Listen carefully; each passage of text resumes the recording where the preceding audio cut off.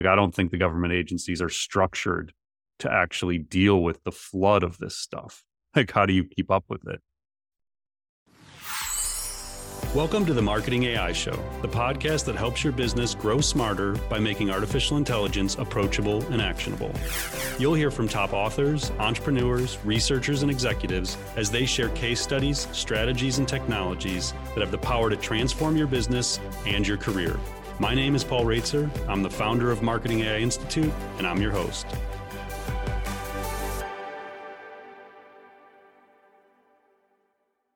Welcome to episode 68 of the Marketing AI Show. I'm your host, Paul Raitzer, along with my co-host, Mike Kaput. Good morning, Mike. Morning, Paul.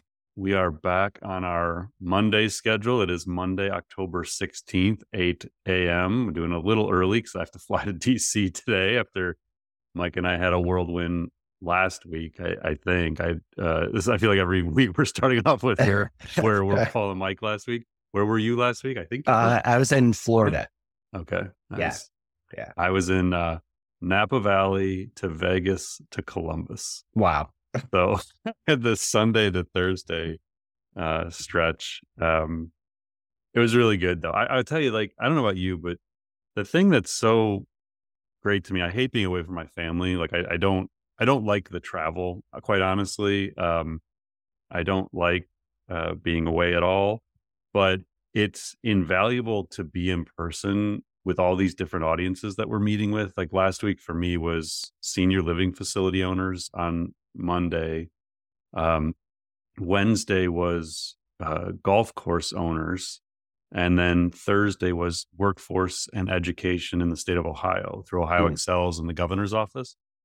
And there's such diverse audiences, and you just start to really grasp like where people are at with their understanding of this. And so rather than you and I just having these conversations on Mondays and hearing every once in a while feedback online, to actually be with hundreds or thousands of people in over a few weeks stretch and hear the questions they're asking and see how they react to different technologies. For me, it's just so helpful to understand how to position this stuff, how to explain it. And we've talked before about this like bubble we sort of live in where we're just like consuming this stuff. And honestly, like if you're a listener to the podcast every week, you're staying up on a lot of this like advancements.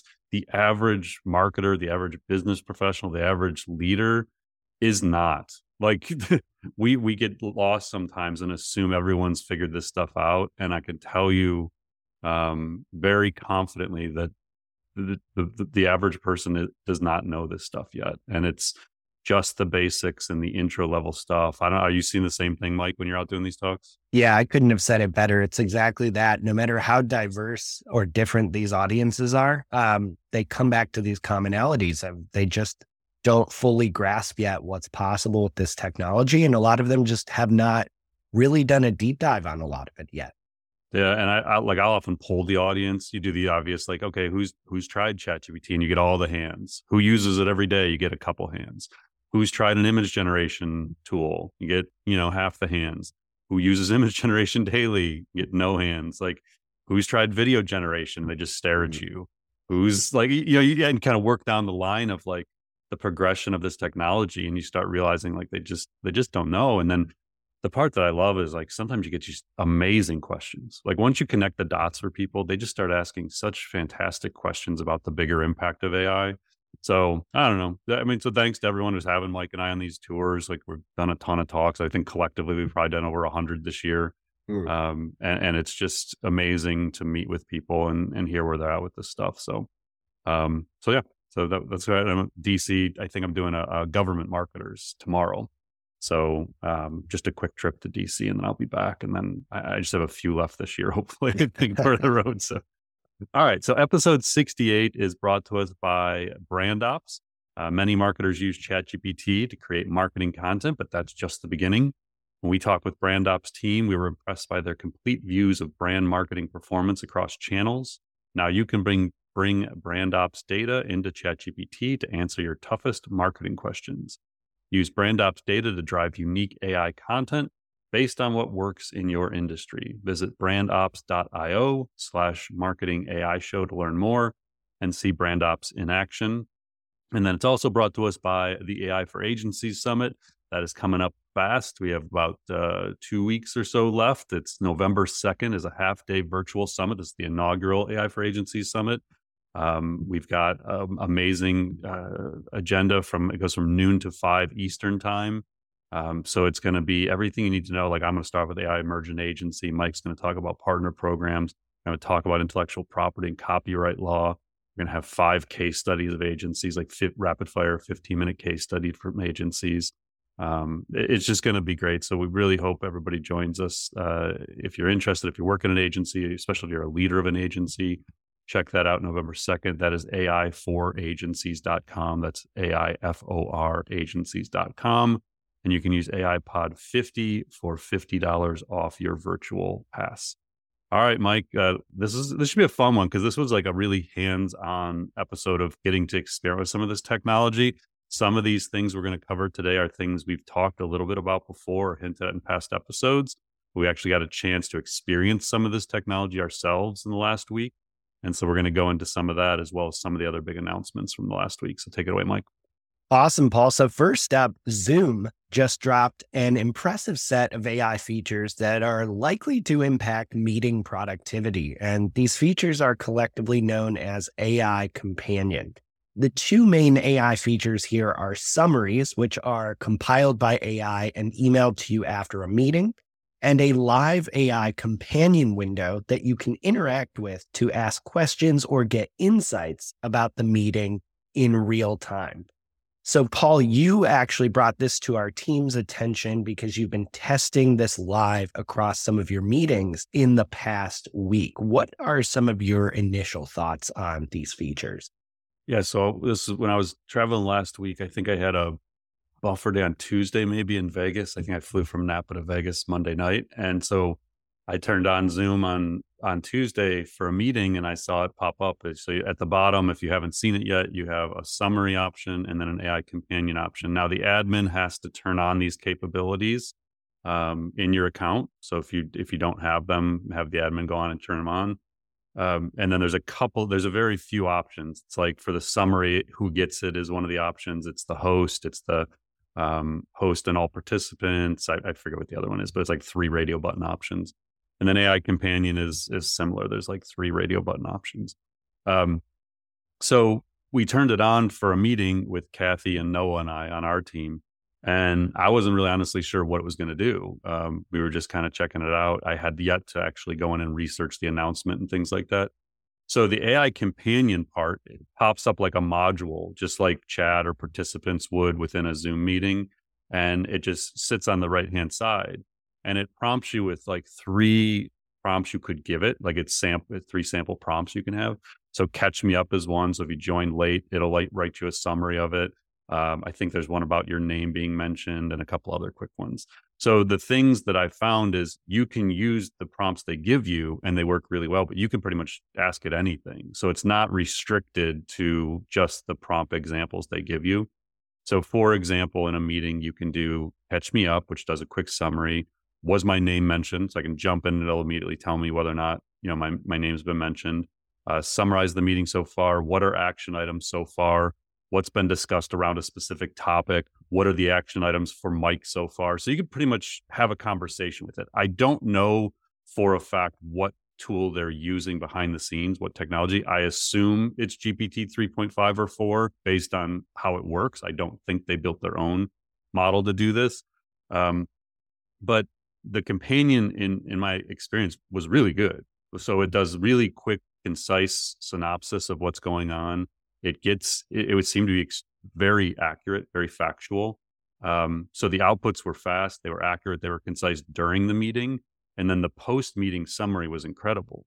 So, again, we all sit in meetings all the time and someone takes notes and someone tries to summarize it. And usually the notes in our case are just bullet points of what's going on. And normally what happens in our environment, and this is when I was running my agency for 16 years and we run the Institute, multiple people are usually taking notes. And then everybody kind of like drops them into the same spot or takes them in the same live Google Doc or puts them into like HubSpot in our case, like call notes.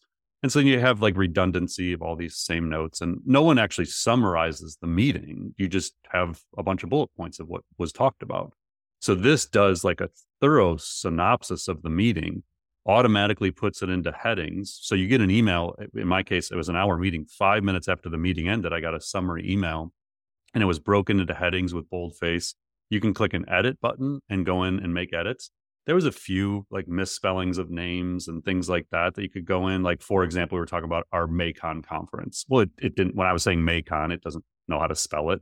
So I go in and fix that, little things like that. But honestly, like it's probably the best summary I've ever gotten of a meeting from a human. Like it was thorough. It was good. So my initial thing here, and we can kind of dive a little bit more into it, is I know Microsoft Teams is doing the same thing, or going to be doing the same thing. I know Google Meet's going to do the same thing. And so it was one of those where you have this experience, you're like, oh, I can't go back now. Like that is such a better meeting experience, that any meeting that doesn't have the summary and doesn't have that companion is going to feel inefficient and archaic. So we're using summary right now on this podcast. We're going to test taking this summary and using it to develop the blog post that summarizes the podcast. So once you have that feeling, like the first time I used ChatGPT, I was like, oh, I can't imagine having to go find templates again. Like it's just, I just want to prompt it. Or Google search, which sort of feels obsolete to me now, having to click through 10 links. Like once you experience a tech and your feeling about that activity just changes, that's when you know the tech is getting quite good. And so for me, the big moment with this one was, we keep waiting to find out, is Microsoft 365 Copilot going to be what it appears it has the potential to be? Is, Google Workspace AI going to be a true transformational agent within productivity? And this was one of the first experiences outside of ChatGPT where I used this tech and thought, oh, that's good. Like that's good in its current form. It doesn't even need rapid improvement and another version of a language model. So I was honestly really impressed with the simplicity, the ease of use, and the quality of the outputs. Yeah, I like that point you made about, meetings that don't use this tech moving forward will be inefficient and archaic. So in your mind, what does the future of meetings look like now that we have this, now that we might be able to assume we'll have something even better in coming years? Can you unpack that for us? Yeah, I mean, I think it's just going to be really the couple key things we just talked about. I'm sure there can be other features added. Like, again, how creepy you want this stuff to get. I'm sure you could layer over like a computer vision model that's looking at faces and expressions and looking for, are people paying attention? Like you could imagine other forms of AI that you could impact on top of this and add these other layers. But just this, knowing how prevalent Zoom meetings and Google and Microsoft meetings are, how many virtual meetings are happening every day, just this could drive so much efficiency in those meetings, and the note taking and the summarization afterwards and the action items. Like at the end of the summary, you get an email, it has action items at the end. Now, mind you, like as we were going through the meeting, I didn't say, okay, Zoom AI companion, action item 1. Like I wasn't telling it that. It interpreted action items based on the words we were using and who the action item was, who was responsible for the action item. So, I mean, that's my initial feeling right away is this goes back to, our company's ready for this. So you turn this technology on, it's free, by the way, like it's included in your Zoom license. So it's part of your paid package. You don't have to pay more for it.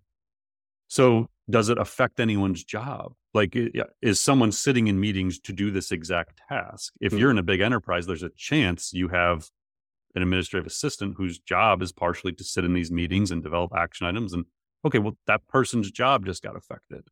And so I think that's the key for me, is when you look at this tech and it's quite good, what does that mean? For us, it means, oh, cool. Like we might be able to use those summaries of our podcast each week as the summary blog post. Like we may have just saved ourselves an extra 30 minutes each week on the podcast if this summary functions in that way. Other than that, it's just guiding the team. Okay, here's the process for when you turn this on. Make sure the people you're in a meeting with understand the technology you're using, because they may not be aware what AI Companion is. And when they see it's turned on, they're going to be like, what is the AI Companion? So you have to like have a process to educate people and put some usage policies in place for your team of how this stuff is used. But other than that, I think it just becomes kind of this seamless component. Again, I go back like pre-pandemic, when you got on a Zoom, some of us may forget this, but like there wasn't really clear protocol of, are we turning our videos on or aren't we? And it was almost like impolite to assume the other person was going to be okay to have their video on and to automatically turn video on when people would get on. And so then during the pandemic, it just became like, oh, okay, these are actually video calls. Like, it's weird to not have your video on. And I think we'll probably go through that really quick, awkward phase of like, oh, you're turning your AI companion on or not. Mm-mm. And then like within a month or two, everyone's just going to have their AI companion on, and it's just going to be a normal thing. So in our second big topic for today, DALL-E 3, which is OpenAI's latest image generation tool, is rolling out to ChatGPT Plus users. And this could have a huge impact on how we actually prompt AI systems. So DALL-E 3's outputs are really impressive. It can generate high quality images from scratch within seconds, and it can do it right within ChatGPT. Now, Paul, however, as you put it in your LinkedIn post, there's another bigger thing going on here. You said, quote, it's the system's ability to rewrite and improve the prompts that is potentially transformative, by which you mean it is actually adding to and rewriting the initial prompt you put in to get better output. So can you walk us through that? Yeah, so I've got it up on the screen. So if you're watching the YouTube video, so again, we publish our podcast each week as a YouTube video also, and we cut it up into each segment. So if you have never checked out the YouTube channel, you go check out the Marketing AI Institute YouTube channel, and we've got these up. But the thing that was incredible to me, as you're saying, is all I gave the DALL-E 3 in ChatGPT was image of the construction of the Great Pyramid. That was the entire prompt. And it took, I don't know, 15, 20 seconds or so. And then it output the 4 images, and they were amazing. And below it just gave like a quick overview. It says, here are the images depicting the construction of the Great Pyramid of Giza. And then it has like a little caption. So the first one is a photo representation showing workers pulling limestone blocks on sledges with a partial pyramid structure in the background. That's the caption. But when you click into it, the prompt that the machine actually gave is quite expansive. So here's the prompt that it wrote for itself to generate this image. Photo depicting the construction of the Great Pyramid of Giza. Workers dressed in ancient Egyptian attire are seen pulling massive limestone blocks on sledges. Wet sand is visible in front of the sledges, suggesting the method used to ease the transportation. And then it keeps going on. And so I was like, oh my gosh, like that's crazy. Like I knew it was supposed to head in this direction. The second one, illustration showcasing a bird's eye view of the Giza Plateau during the construction of the Great Pyramid. Numerous workers are actively involved in different stages of construction. Some are quarrying limestone, while others are transporting blocks using, and it just keeps going. And so that was the thing that to me became quite impressive and alluded to where this all goes. And the reason I say that is when we first started having ChatGPT and DALL-E 2 and Midjourney, it was apparent that the main friction point to get quality outputs was your ability to do a prompt. And so what we said all along was, if you're a writer, you're going to be better at prompting writing tools because you can explain things. You can give guidance as though you were talking to an intern or a junior writer. If you're a graphic designer, you can do better with image generation tools because you can explain and you can have a vision better for what the output should be. So my wife as an artist could give a way better description to an image generation tool than I could as a writer. Video production, the same thing, audio production. So your expertise and your domain knowledge actually allowed you to get more value out of the tools because you could create a better prompt. Now, you could go take some prompting classes and learn some techniques around it. But at the end of the day, someone who is highly visual, who is a creative person in that space, can use better descriptions. So if I wanted to give a prompt to say, runways Gen 2, I'm not a video producer. I can't like tell it what kind of shot to take. I can't put myself in the chair of the director and explain all this stuff. So once you see this, it's like, okay, we knew that the friction point was prompting, that these language model companies and SaaS companies had every motivation in the world to remove that friction point, that they could use AI to enhance prompts, then more people would use the tools and get greater value. So it was inevitable that this was going to happen. And we saw it starting in phases, like when Gen 2 from when we came out, that was one of the features. It would enhance the prompt for you, but not at this level. And so when you look at these enhanced prompts, it's incredible. And it leads to way better outputs from this system. So now as a user, I'm far more likely to use DALL-E 3 because I don't have to be good at prompting. I just have to give it an overall sense of what it is I'm looking for. And then I can pick an image and kind of iterate from there.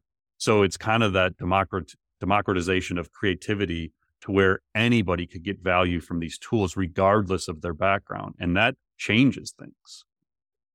So yeah, talk to me a little bit more about those changes. Like, what does that mean for a marketer or business leader kind of trying to both use and adopt this technology for themselves, but more broadly in their organization? Like, does prompt engineering still matter as a skill you want to train for, invest in? How does that work? So I've never seen prompt engineering as a career path. I always saw it as a skill set. And I think that is more true today than it was yesterday, basically. Like, it still matters. Like, there's still, when you're working with the language models to give it guidance of who it is, to say you're a researcher, you're an entrepreneur, you're a dentist, like, to give it those guardrails, to tell it to think step by step. We've actually seen recently some research saying that one of the best things you can do for these language models is tell it to take a breath and think about it step by step. For some reason, the same psychology that works on humans works on these language models, and it creates better outputs.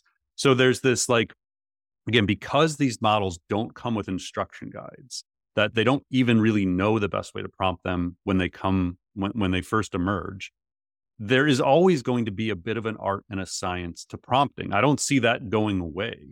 But what this does is it probably rapidly accelerates the adoption curve of this technology because, one, it's built right into ChatGPT, so the distribution is there. It's easy to use.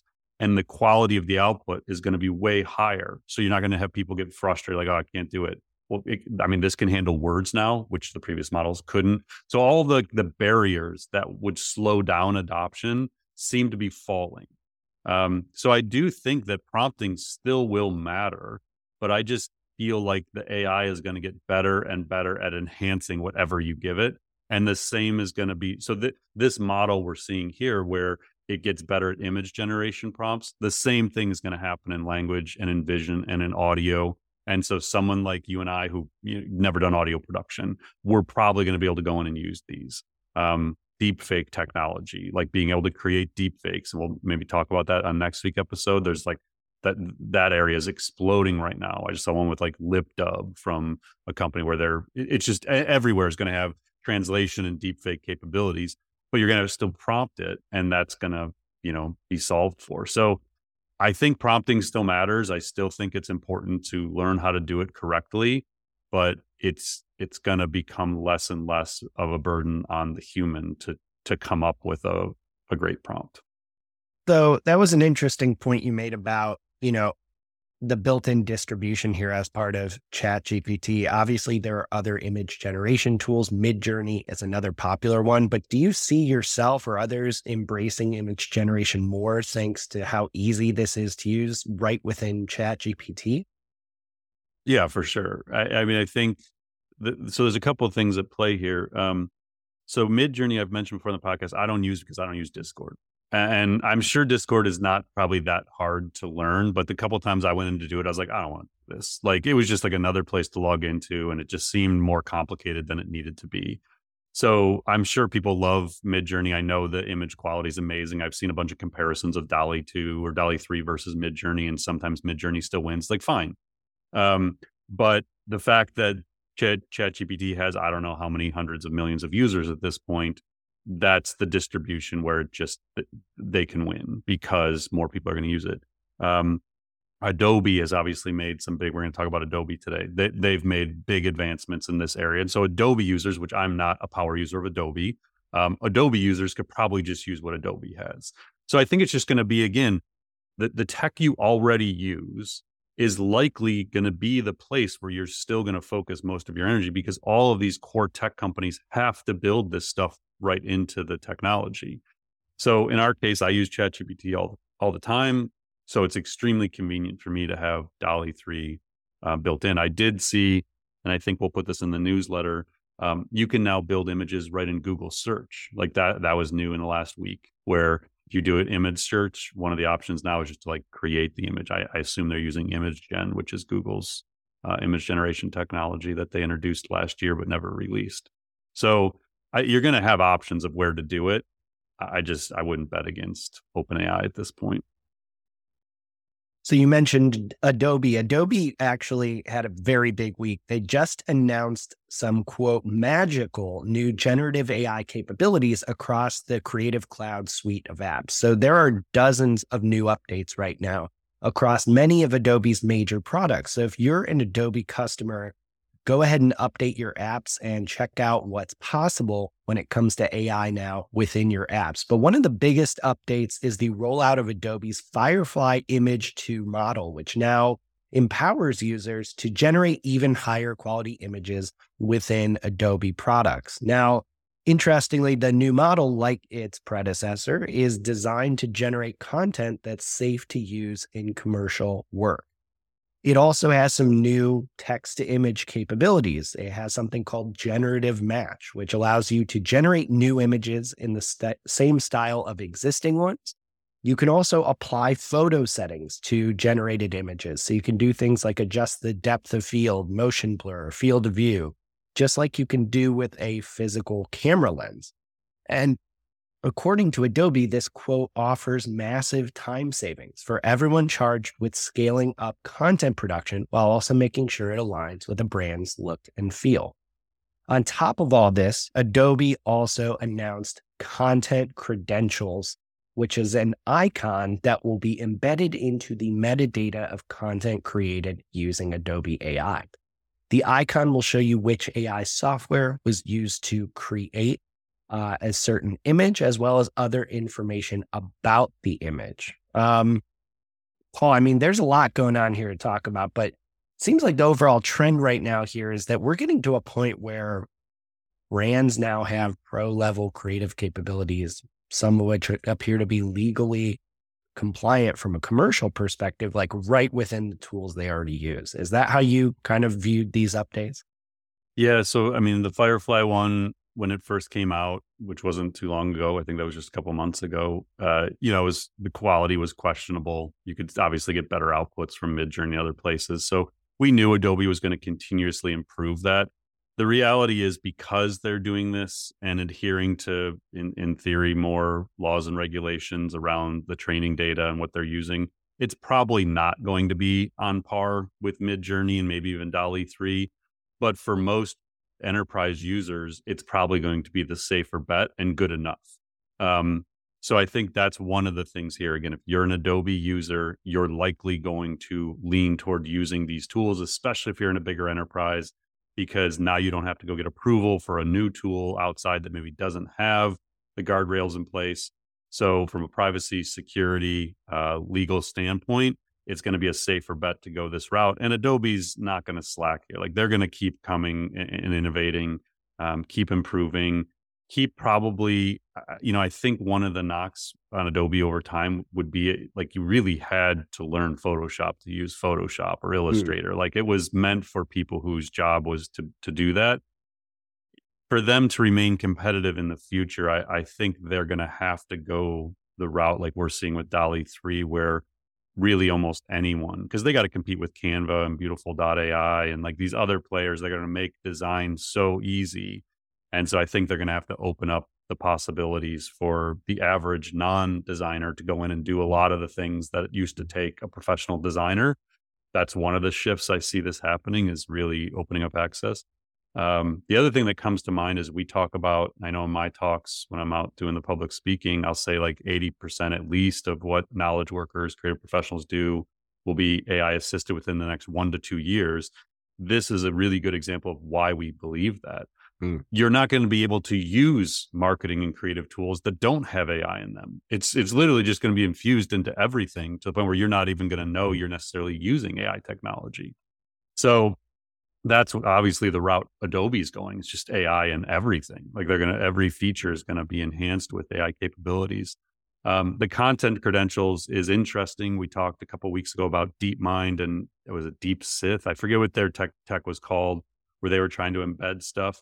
But I like the fact that we're seeing more progress being made, more companies working on the ability to quickly tell whether something is fake or not, what it was created with. And that's going to be essential moving forward.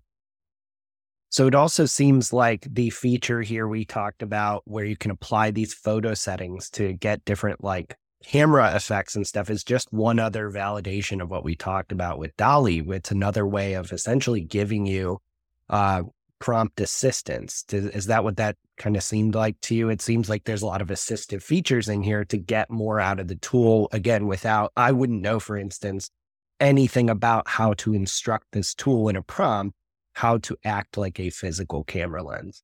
Yeah, I've been playing around with playground.io, which I believe just rebranded to playground.com. I think Dharmesh Shah actually gave them the URL playground.com. I saw on Twitter the other day. Dharmesh has apparently been sitting on that URL for a long time. But anyway, playground.io gives you access to Stable Diffusion and a couple other image generation models. And when you go in and create your prompt, you can pick, they have like 12 to 15 templates that are more themes. And those themes have built-in prompts to drive a certain sort of output, like, a certain look and feel. And so, yes, again, I think everything is going to continuously remove the burden of the user to develop the prompt. And the user is going to very quickly just say, this is what I'm going for. And then it'll kind of take it from there. So it makes total sense that Adobe would go in that direction, which again, I think opens up Adobe to way more users than it traditionally has had, because you won't have to have expertise necessarily in using the tools to do it. All you need is natural language. So you had mentioned this kind of assumption we work under, that 80% of what we do as knowledge workers or creative professionals is going to be assisted by AI in some way. I thought it was interesting, as part of these announcements, Adobe just directly called that out and said, look, this offers massive time savings for everyone charged with scaling up content production. So could you maybe just talk for a second about, if I'm a marketer or creative professional, and I'm like, oh, okay, all these tools I use now have AI, it unlocks some possibilities, it sounds like, that just previously were unimaginable. Yeah, I mean, that's going to happen in every aspect. So again, when we think about generative AI, we think text, images, video, audio, code, if you're into code. But really, it's text to anything you need to produce. It could be product design. It could be storyboards for ads. It could be anything. And it's going to drive massive efficiency across all that within the next 12 months. So, I mean, I think in a lot of cases, that 80% is really going to be more about whether or not companies choose to adopt it. I think the technology will be there to where almost everything that we do can be AI assisted if we choose to use the tech that is available to do it. There's just going to be some industries where they're just not allowed to use this stuff, or the curve required or the approval process required to get the technology through procurement, and then to build the processes to guide the users. Like in big enterprises, it may take a while, or in some industries that are slower to adopt, it may take a while. But I mean, I'm fairly confident within the next 12 months that if you chose to have AI assisting in pretty much everything you do, like for us as the Institute, we don't have those barriers. We're a small team. We can, move quickly. I really struggle to imagine anything we're going to do within 12 months that AI won't be assisting us in some capacity. And that's without even being extremely proactive in finding it all. Like, we're not every week sitting down saying, okay, here's the 25 things we're still doing that have no AI. Like, we're not doing that. And yet we're taught as a team, anything you do that is repetitive, data-driven, predictive, or generative, like those 4 variables, go find a smarter way to do it. And so I think we've just made it so that people have the autonomy to go and seek out smarter ways to do things. Like, I know you were testing, was it HeyGen or 11 Labs just this week. Yeah. It's like, Yeah. hey, let's go test that. Like, so we just hear of the tech and it's like, let's go try it. And if we find a use case for it, like, let's infuse it in. And so I think for organizations that have that mentality, like a true, I wouldn't say it's an AI first mentality, but like, we're going to be an AI emergent organization. We're going to find ways to be more efficient, more productive, more creative, more innovative in everything we do. That permeates the organization. Like, everything we do, we literally think, is there a better way to do this? Anytime someone sees an inefficiency, you question the way you're currently doing and saying, okay, maybe I should go find a tool to do this. And so I think the organizations that have that mindset by fall of 2024, I mean, Mm. the tech's gonna be there to pretty much assist in everything you do. So I again, I'm fairly confident that 80% within 1 to 2 years, because I just don't know what software exists 2 years from now that doesn't have AI in it. I don't know how you continue to function as a SaaS company without a major AI roadmap for your product. Yeah, to that point about how our team approaches this, I'm always under the assumption that anything I'm doing in a given day can be done better or more efficiently with AI. And while it's not always feasible to, fire up a new AI tool, learn how to use it, I keep at least a couple of AI assistants alone or image generation tools open while I'm doing anything. And you'd be surprised, even small efficiencies, if those stack up, to your point, a year from now, I don't see how some of these companies on the other side will be able to compete with people that are using even some of these features across a wide range of use cases. Yeah, and it's going to be true in every industry. And that's like, I think a lot of times people ask me, yeah, like just talk about senior living, for example. So, that's the talk I was doing on Monday. And so you're talking to senior living facility owners, and it's not obvious in the services that they provide immediately. So let's say you're thinking about AI and saying, okay, how can this help our services? It's like, no, no, no. First, talk about your core business. Every business has marketing, sales, service, operations, HR, finance, legal. AI can help in all of those. So before you even think about the products and services you offer, just think about the function of your own company and you find the ways to do it. So many of the ways we're using AI aren't necessarily in the products and services we offer as an institute. It's the back office stuff. It's all these other things that we're using it for. And that's like every company in every industry can be thinking about their own business. The last step is sometimes the actual products and services you offer. So, for example, in senior living facilities, there's a chance that at some point in the next decade, Optimus from Tesla becomes a functioning assistant where it's actually in these facilities helping in some way. And Mm. now it's part of the offering. One of the ones somebody told me about was like they were using computer vision technology for fall detection in rooms. Things like that, where they're like, okay, this is actually now part of the service offering.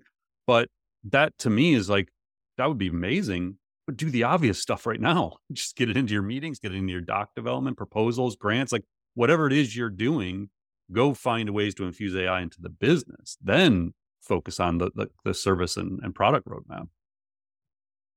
All right, let's jump into some rapid fire topics. First up, a tech company just made an AI announcement that promises to shake up the world of computer programming. So Replit, which is an online integrated development environment used by programmers to create software, they announced that they are making their AI coding copilot available for free to everyone, to all of its 23 million users, and free moving forward.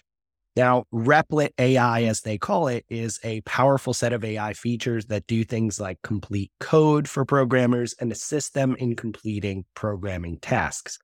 What's interesting here is Replit said in this announcement that the company is on a mission to empower the next billion software creators, and that over time, they actually became convinced they can only accomplish this mission by putting AI into the hands of every developer using their platform. Now, Paul, these types of AI copilots have already been shown to dramatically increase the productivity of developers. So what's going to be the impact of a move like this by Replit to just give it to every single developer that even touches their platform? Yeah, so I've always been impressed with Replit. I met their founder, Amjad, at the February event that Jasper did, the Gen AI event. He was one of the speakers, and I had a chance to talk with him briefly. And he's been grinding for like a decade on this. Like, this isn't an overnight, success story. This is a guy who's worked really hard for a long time with a vision. And every time I've heard him say this mission of the billion software creators, the first thing that comes to mind immediately to me is that's not traditional software creators. Like, when they're talking about a billion, they're talking about democratizing the ability to create code and to build applications, that anyone can do it. A billion is a lot of people that aren't trained as coders. So what they're trying to do is make coding done through natural language. Again, text to anything, text to apps, text to web pages, text to tools.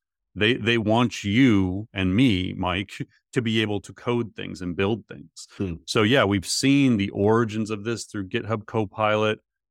We have seen aspects in some other tools like advanced code analysis, or I think is what it's currently called. They have to rebrand that, by the way. But OpenAI's code interpreter that they changed the name to, that writes Python code. And in theory, you can use it to develop code that you can then build things with. But what Replic's trying to do here is make everyone a coder. Like anyone can build anything. That's why they say it's AI for everyone. And so I think Replic's a major player. Again, it's not a household name in the business world because historically it has been primarily used by coders, developers. But I think this is the kind of tool that you're going to see more widely available. I don't know that he wants to sell this company, but I would think they're a prime acquisition target for someone in the next 12 months.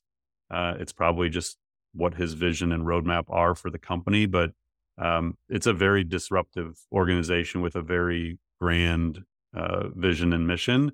And so far, they've shown every sign of the kind of organization, the kind of leader that can achieve that kind of thing. So I would just pay close attention, play around with it. If you've never heard of it, go and check it out. I think they're going to be a really important company moving forward. So we talked last week about this controversial AI product called Pendant from Rewind, which records everything people do and say around you. So I think this is becoming a recurring bit, at least in October for Halloween. But get ready for another creepy AI tool that is now drawing some attention from a bunch of high-profile outlets this week. So NPR actually just highlighted how this new facial recognition tool called Him Eyes is gaining popularity on TikTok because it allows you to identify strangers from photos and videos. So in one high-profile example, Him Eyes was able to identify a random cameraman at a Taylor Swift concert after someone uploaded a couple quick photos of him to this tool. Says NPR, this is an AI tool that's like reverse image search on steroids. It scans a face in a photo and crawls dark corners of the internet to surface photos many people didn't know existed of themselves in the background of restaurants or attending a concert. So, Paul, there's a lot to unpack here, but NPR mentioned that companies like Google have been hesitant to release super powerful facial recognition technology like this, but it seems like without laws regulating the use of this technology, like Pandora's box is kind of already open here. I mean, do you see it that way? Like, what do we do about stuff like this that's just completely out in the open, completely terrifying? Yeah. So the Google not willing to release it sounds awfully familiar. ChatGPT, when they had language models like ChatGPT before OpenAI did it. So a couple of thoughts, I guess. One, if you think the government doesn't have and use this technology, you're crazy. Like they've been using this technology for probably a decade. So this isn't new tech.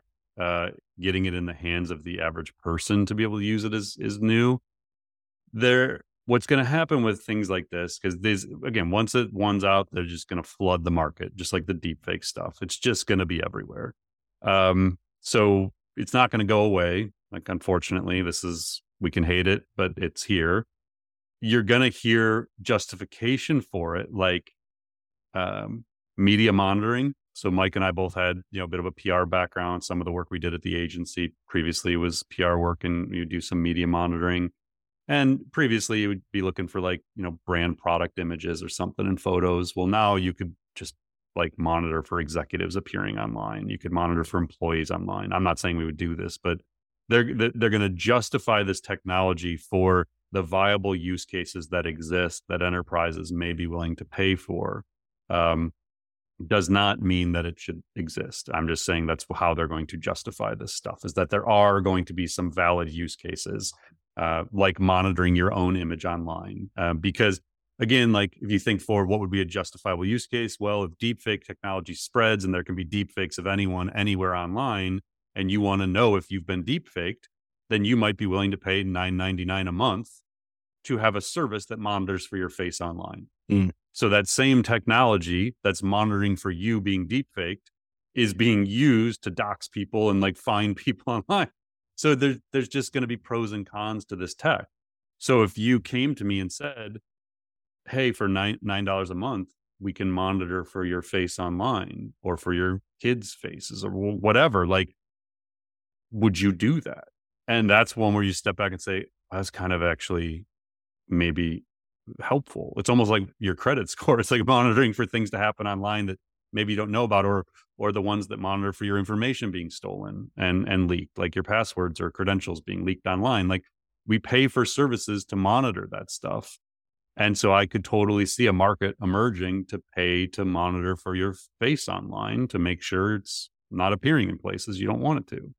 So again, like it or not, this tech is going to be everywhere and may eventually be normalized. I know Facebook has the same capabilities. Like, this isn't new. It's just who's willing to release it into the world. And once they do, then everybody does. Once it becomes normal, it's just going to be everywhere. So it turns out that OpenAI is on track to generate $1 billion in revenue over the next 12 months, according to reporting from The Information. It is now generating more than $80 million per month in revenue, compared to just $28 million in all of last year. Interestingly, at the same time this report came out, OpenAI also kind of pulled back the curtain on how its technology works in an article they published on October 11th. And in this article, OpenAI basically just provided, an explainer for their technology that introduces how to use its products, how it trains its AI systems, and how it works to make AI products it releases safer. So it's definitely a good primer if you are new to OpenAI's products. But Paul, what did you make of OpenAI's revenue numbers here, and why are they publishing an intro to OpenAI now? Yeah, the intro thing, I think, is just a transparency play, trying to get into the enterprise market. They have to be more clear about who they are, what they do with the data, things like that, because it's probably some of the pushback they're getting. But they're on this run rate to $1 billion with almost no enterprise adoption. Like, that's the thing that jumps out to me, is how fast they're growing with such little adoption so far. Like, they just introduced ChatGPT Enterprise, 45 days ago? Right. Yeah. I mean, I can't imagine they have more than maybe a few hundred customers at this point that they've signed on and onboarded. So, man, I mean, they'll be 10 billion plus in revenue at this time next year, like on a run rate for 10 billion plus. So I don't know, Microsoft's investment's looking pretty smart right now. Anybody who got in early, I think it's looking pretty smart. Like, this is going to be a massive company. And I don't know contextually, but it's got to be one of the fastest growing in history. Like, there aren't very many companies that have gone from an 80 million, or 28 million per month to 80 million or whatever that number is. Like, getting to $1 billion in a year isn't easy to do as quickly as they've done it. When you think back to before November 30th of last year, when ChatGPT came around almost a year ago, they didn't really have revenue streams. They were very limited. So to all of a sudden be doing this is wild. So next up, we might soon have some legislation, at least in the US, that cracks down on deepfakes in the music industry. So in the United States, a bipartisan bill has been introduced that is going to hold individuals or companies liable for producing unauthorized AI replicas of individuals in a musical performance. And this is being called the No Fakes Act, which stands for Nurture Originals, Foster Art, and Keep Entertainment Safe. Paul, we talked last week about the dangers of AI celebrity deepfakes when we talked through our story about how Tom Hanks warned his followers of a deepfake scam featuring his likeness. Do you expect to see actual legislation pass around deepfakes and AI replicas?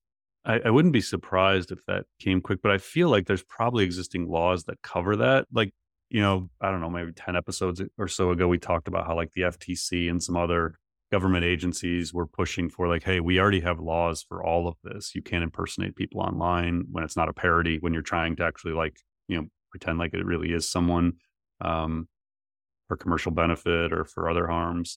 I assume there are already laws that are going to get this. The problem is it's so hard to track them and to act on them. Like, I don't think the government agencies are structured to actually deal with the flood of this stuff. Like, how do you keep up with it? So it makes sense that you would try and legislate it further, because it seems like it's going to be such a problem and it's going to affect government in elections and things like that. So I don't know. I mean, I hope that they find ways to limit this. It's not an area I've studied. Like, you and I wrote about deepfakes in our book, like the Yeah. Marketing Artificial Intelligence book. And we said then, like, this is going to be a major problem, and that every company should have part of their crisis communication strategy, a deepfake strategy, because it's going to happen. Like, it's like the tech we were talking about earlier. Like, we can't go back in society to a moment where we just don't have this. And so I think it's only going to become a bigger and bigger issue. And so, yeah, I mean, if the government can do anything to help, great. But unfortunately, I think this is going to come largely down to tech companies building ways to monitor and remove this stuff. And it's just going to be a constant race of AI versus AI. So last but not least this week, we've been talking about last week about Meta's rollout of AI characters, or these AI personas that you can interact with, that are kind of like chatbots that you can use their platform to converse with. Unfortunately, this rollout appears to have many users scratching their heads, because the personas, the AI characters, are influenced by the personalities of real life celebrities. But not exactly. For instance, Meta released an AI character on Instagram who looks and talks like the celebrity Kendall Jenner, for instance. But the character is named something completely different. The character is named Billy, despite having the same voice, tone, and mannerisms as Jenner. This already caused a ton of widespread confusion. Like, first, fans of Kendall Jenner thought the video of this AI character was the real person pretending to be someone named Billy. Then they learned it was AI, which straight up creeped out many, many users. This appears to be the same approach Meta is taking with other celebrities like Tom Brady and Snoop Dogg. They're contributing likenesses to AI characters, but these characters aren't named after them at all and appear to be completely distinct personas. So everyone is kind of has their head spinning here. But Paul, this is, like, to me, just both baffling and a little weird. Like, what's going on here? Yeah, it's such a stupid thing. I don't know. It's just like tech for tech's sake. It's because you did, and you could pay them each $5 million, whatever they paid them for their likeness. And I don't know. I think it goes to the point, like we've said on previous episodes, that the average person doesn't know AI can do this. Like, they don't know you can create deep fakes of these people. They don't know that they can have these what seem like real conversations. They don't understand this stuff. And even when you understand it, it's confusing. Like, even though we know what they're doing, it's like, why is it Billy? And like, why isn't it just Kendall Jenner AI? Or like, why don't you just straight up say, I don't know. I don't understand this strategy. I don't understand what they're doing here. Yeah, I don't like it. Hopefully it just sort of like dies off at some point. But I don't know. The market for it will be there. Like, people will pay to talk to Mr. Beast when he's not named something else. Maybe this is some grand experiment by Meta. I don't know. I don't know what their strategy here is. It doesn't really make a lot of sense. And obviously they seem to be getting a lot of pushback of other people that are confused. So they may have to rethink this go-to-market plan for this technology. All right, Paul, that's another big week in AI. Really appreciate you unpacking it all for us. I know our audience does as well. Yeah, thanks, Mike. And thanks again to Brand Ops, our sponsor. And a reminder that all of the items covered today are in our weekly newsletter. Mike does a summary of that. And then there's a whole collection of other items that we didn't get to that we now include in the newsletter. So in this week's edition, again, the newsletter comes out Tuesday morning, just like the podcast. There's another 6 or 8 topics we didn't get to.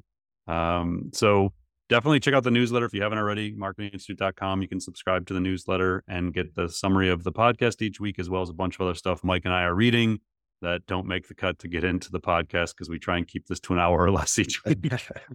If we wanted to go 2 hours, I feel like we have enough content to get 2 hours most weeks. So thanks again, everyone.